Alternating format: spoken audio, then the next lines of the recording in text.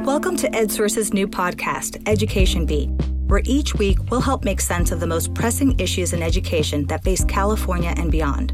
My name is Ann Vasquez, EdSource's new executive director. I'm also a parent of 2 students enrolled in California public schools. And as a mother of an 11 and 16-year-old, I'm concerned, as many are, about what the new school year will look like and the challenges that await students, teachers, and their families. We plan to spend the month of August taking a close look at the many questions around the new school year. As California students and teachers head back to the classroom for in-person instruction this fall, we'll be looking at why it matters that California will be offering free school lunch to everyone, how teachers are preparing for their first day of class, and we'll visit with freshmen starting their first year of college during the pandemic. This week, we're looking at how schools are preparing to address mental health and well-being. As a mother, I saw firsthand how anxious and eager my daughter was to return to the classroom last spring, even in a hybrid format. She was fortunate to have made a smooth transition to distance learning. For her, the return to the classroom wasn't about academics. It was about her social and emotional well-being and interacting with other children her age. That's going to be the experience for many students returning to the classroom this month. With Education Beat, we're going to hear those kinds of experiences from people whose voices are too often drowned out in the broader conversation: parents, teachers, and the students themselves. Look for the latest episode each week on Thursdays, and please subscribe wherever you get your podcasts. Here's Education Beat with host Zadie Stavely. The pandemic has sparked calls to make schools centers for healing, to focus on mental health and students' well-being when they return to in-person classes. Teachers and counselors say they want school to be a place where students feel welcome, safe, and able to heal so they're able to learn. Anxiety is going up among students and parents. Doing distance learning, being separated from their friends, having worries about COVID-19, and in some cases losing parents or other family members to the virus made living and studying hard. Especially for the younger students who can't quite grasp what's going on. I think that was a little bit rattling for them. And, well, am I safe anywhere? If this is happening now, what's going to happen next? You're listening to Education Beat, getting to the heart of California schools. I'm your host, Zadie Stavely. We just heard from school counselor Amy Doble-Madigan from Culver City in Los Angeles. We'll be hearing more from her later in the episode.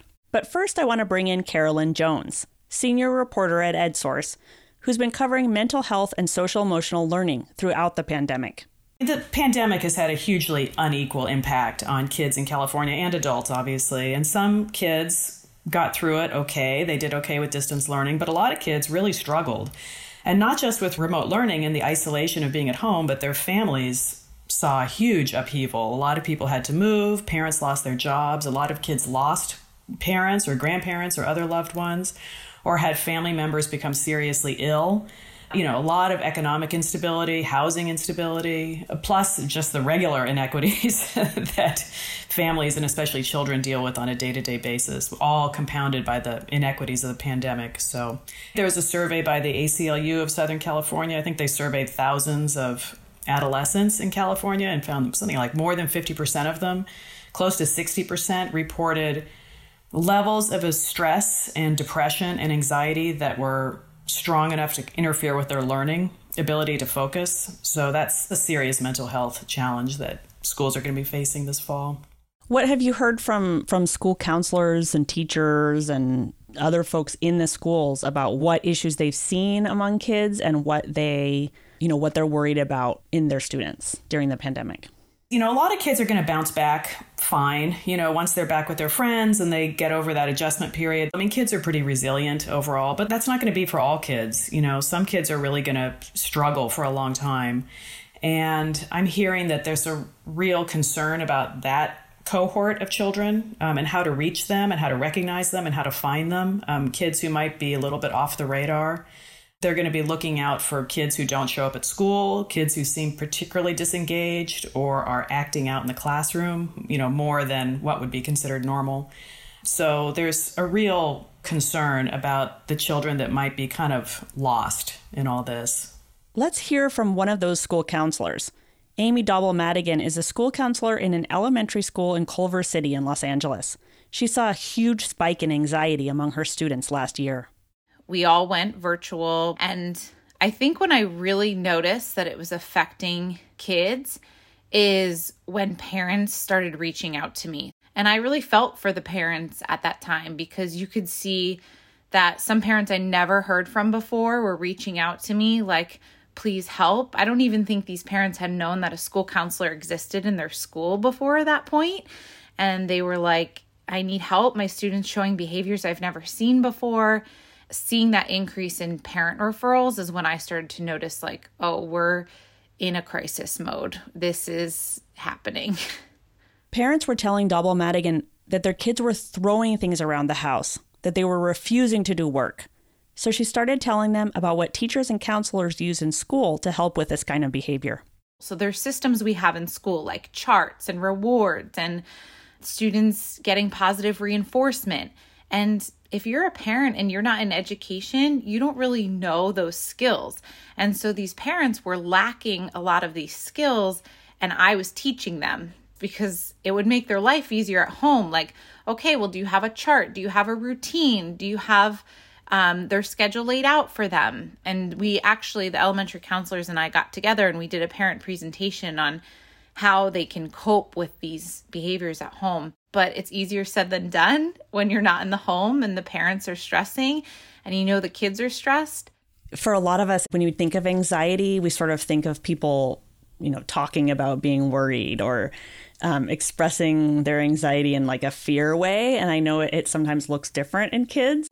Can you share a little bit about what trauma or stress or anxiety that might be caused by COVID or other issues, what that kind of looks like in elementary school kids? You hit the nail on the head. Like anxiety really does look different for elementary school kiddos, and parents or teachers think of anxiety being fear-based or worries.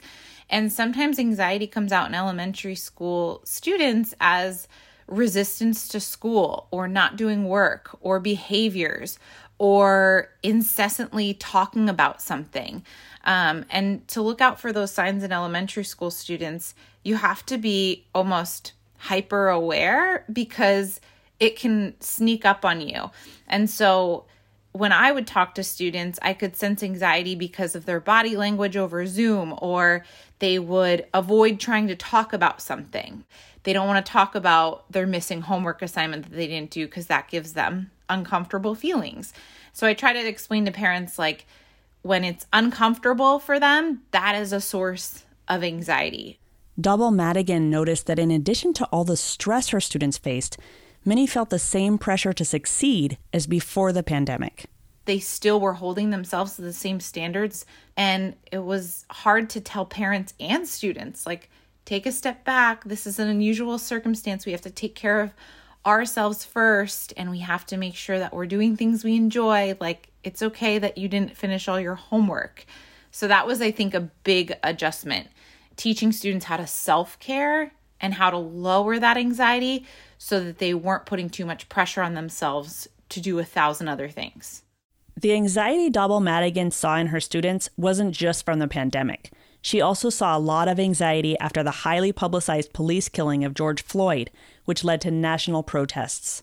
For some students of color, they experienced that, but to see it blasted on the news and mainstream media and see everybody uprising, which was a great movement, but for some students, that wasn't at the forefront of their attention before. A student had shared with me that they were scared that their dad worked so late, and their dad was a person of color, and they were really scared about their dad being out late and getting pulled over for no reason. And that's like a very valid fear that maybe was like rooted in them always, but we want our kids to be self-aware and aware of the possibilities of things like that happening, but we don't want them to incessantly worry about it and have it cause too much room in their mind. So in a good way, I think that it helps students open up a little bit more and share things that they may have not felt comfortable sharing before. But I also think that the main source of all of that was just the fear of the unknown. And I think we can relate to that as adults as well. But as adults, we have more coping mechanisms, and kids are like, what's going on with my world? My world is so rattled right now. What do you expect to see this fall? I've heard about a lot of money coming into schools, a lot of talk about money for mental health. Can you tell me what's happening in your district? I am very happy to say that the money towards mental health in California is incredible, and I don't want it to go away. And my district took that money and they hired full-time elementary school counselors, which we had never had before. So I was at one school, but my colleagues were split between two schools. And truly, students deserve so much more than that. Having access to more counselors is especially important now as students return to school, Doble-Madigan says. After all they've been through this past year, students will need help readjusting to in-person school. There's social skills, they haven't seen their peers in so long. So following the school rules. Then I think there's, social emotional health to focus on too. So just building that classroom community, I think is going to be super, super important in the fall. And then another thing too is I saw a lot of LGBTQ community come out. And I think that a lot of people don't think that happens in elementary school, but it does. And so my district also invested in training for LGBTQ. I hope that this year we can collect a lot of data that says, look what a full-time elementary school counselor does and the benefits it has on students through attendance or grades or things like that. This is an opportunity for things to be proved so that they don't go away. That was Amy Doble-Madigan, elementary school counselor in Culver City in Los Angeles. You're listening to Education Beat. I'm your host, Zadie Stavely.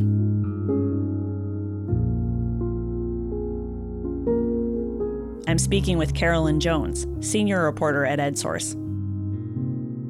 In addition to all the anxiety and stress caused by just living in a pandemic and doing distance learning and sort of not being around friends, there's this other pretty deep issue of grief and loss during the pandemic. And, there are some estimates that some 40,000 kids have lost a parent. Of course, many more kids across the country have lost, loved ones, relatives who are not parents or family friends. What are schools doing about that? Grief is a little bit different than stress and anxiety because grief doesn't really go away. It's just kind of part of being alive, and everybody experiences it. It's part of the human condition.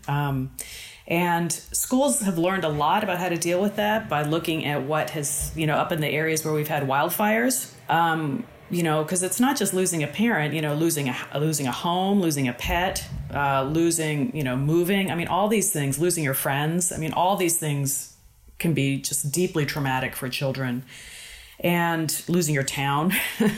And so a lot of school counselors and teachers and mental health experts have really turned to Butte County and Sonoma County and Shasta County, these places that have just been hammered by wildfires, and said, what are you seeing with kids? What's presenting in the classroom, and how can schools help? And, one thing I learned by talking to the teachers up in Butte County is that the school really becomes kind of a hub for the community, and it's where the family can access mental health services. And it's kind of the safe place where kids can go to feel comfortable and safe and talk to somebody if they need to. I mean, obviously the school can't make everything right in their lives, but the school can be kind of a place of comfort, So they spend a lot of time teaching staff to just kind of, adjust your expectations, go easy on kids, expect ups and downs, and, talk to families, talk to parents, invite them into the conversation too. As schools come back to in-person learning, there's a huge focus on mental health. Can you share a little bit about what you're hearing schools are going to do? Yeah, they're doing a lot, Zadie. The state has budgeted billions of dollars for schools to invest in mental health measures right now to kind of prepare students for the return to in-person learning. They're doing everything from funding field trips and, art education, which is a great way to help kids deal with mental health issues, to hiring more counselors and social workers and psychologists, to training teachers to recognize signs of trauma in children. And they're also training teachers about little things you can do in the classroom throughout the day to check in on kids' mental health and also recognize signs of more serious problems. And they're also using that money to set up partnerships with local community health organizations and with county mental health departments to just make sure that there's enough services available for kids who need it. Governor Newsom said he was going to increase funding for school and community counseling programs. And one of the things that he said was he was going to make therapy available to every Californian under age 26, partially through school counseling and school services. Do you see that happening? Oh, yeah. Yeah, that's their number one priority is setting up this. It's going to be a website that's, staffed by live counselors 24 hours a day. And they bill it as a one-stop shop for mental health. You can, in real time, get immediate help when you need it. And, I think the advantage to it is that it's available all the time. It's something that kids can access privately if they want to. And it will be staffed with counselors. And so, anyone under 25 and under is going to have access to counseling when they need it. And then what about increasing school counselors? Because I remember years ago reporting on the lack of school counselors and the lack of mental health therapy in schools. And Amy told us about an increase in school counselors in Culver City. Is that happening statewide? There's no shortage of counselors in California. There's lots and lots of people out there graduating with degrees in school counseling, but it's not mandatory. Schools aren't required to hire counselors. And so it really varies. Some schools really invest in that and have been for a long time, and others see it as not a priority, particularly at the elementary school level and the middle school level. I mean, high schools are a little bit better at it because, kids need help planning for college and stuff. So it's not a question of a lack of counselors. It's a question of districts' willingness to spend the money to hire them. And there's a concern right now that all this COVID-related money, this year's budget, is one-time funds. And so schools are a little bit hesitant to hire more staff on money that could go away. That's why they're really trying hard to partner with outside organizations such as county mental health departments or nonprofits or local health clinics. They're trying to look for some other avenues to hire more counselors. But that said, some districts are actually using that money to hire more staff on campus. Are there any school districts that really stand out to you that you might share with us, that are taking some kind of approach that really seems powerful to help with all of these mental health issues? Orange County stands out to me. They've had a mental health crisis there that predates the pandemic, high suicide rates and so forth. And so this predates the pandemic, but they've started investing in kind of these wellness centers on campuses, particularly middle school campuses. And it's just a classroom on campus where kids can go anytime they want to relax, kind of get away from it all, have a little quiet time. And there's counselors in there all the time. And they can meet one-on-one with a counselor on a drop-in basis. And they do yoga in there and meditation, and they have a gratitude wall and houseplants and all the things you need to relax. Eventually, these wellness centers are going to be connected to the children's health system in Orange County. So the counselors and the doctors at Children's Health will be able to communicate. So it just seems like a really good idea. And I talked to some kids there, and they really seem to like it. They really like having that place where they can go and get some downtime. And you also recently wrote about yoga. Yeah, yoga. Right. I put yoga with quotes around it because when you do it with 5-year-olds, it's more like, stand like a tiger, even for 5 minutes a day, some of this stuff really does seem to make a difference. To just kind of get kids to stop what they're doing, relax, stretch, think about something besides school. So yoga, mindfulness, meditation, all that stuff, even for just a couple minutes. Teachers are doing all sorts of creative things to kind of get kids to be a little bit more self-aware.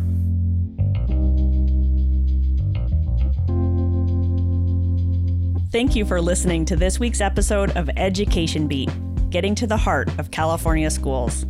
Join me next week to hear about free school lunch for every student and why that matters. Our producer is Kobe McDonald. Our theme music is from Blue Dot Sessions. This episode was brought to you by the California Endowment and the College Futures Foundation. Special thanks to Justin Allen, Andrew Reed, Smita Patel, Ashley A. Smith, and Ann Vasquez for helping get this new project off the ground. Please subscribe wherever you listen to your podcasts. I'm Zadie Stavely. We'll be back next week.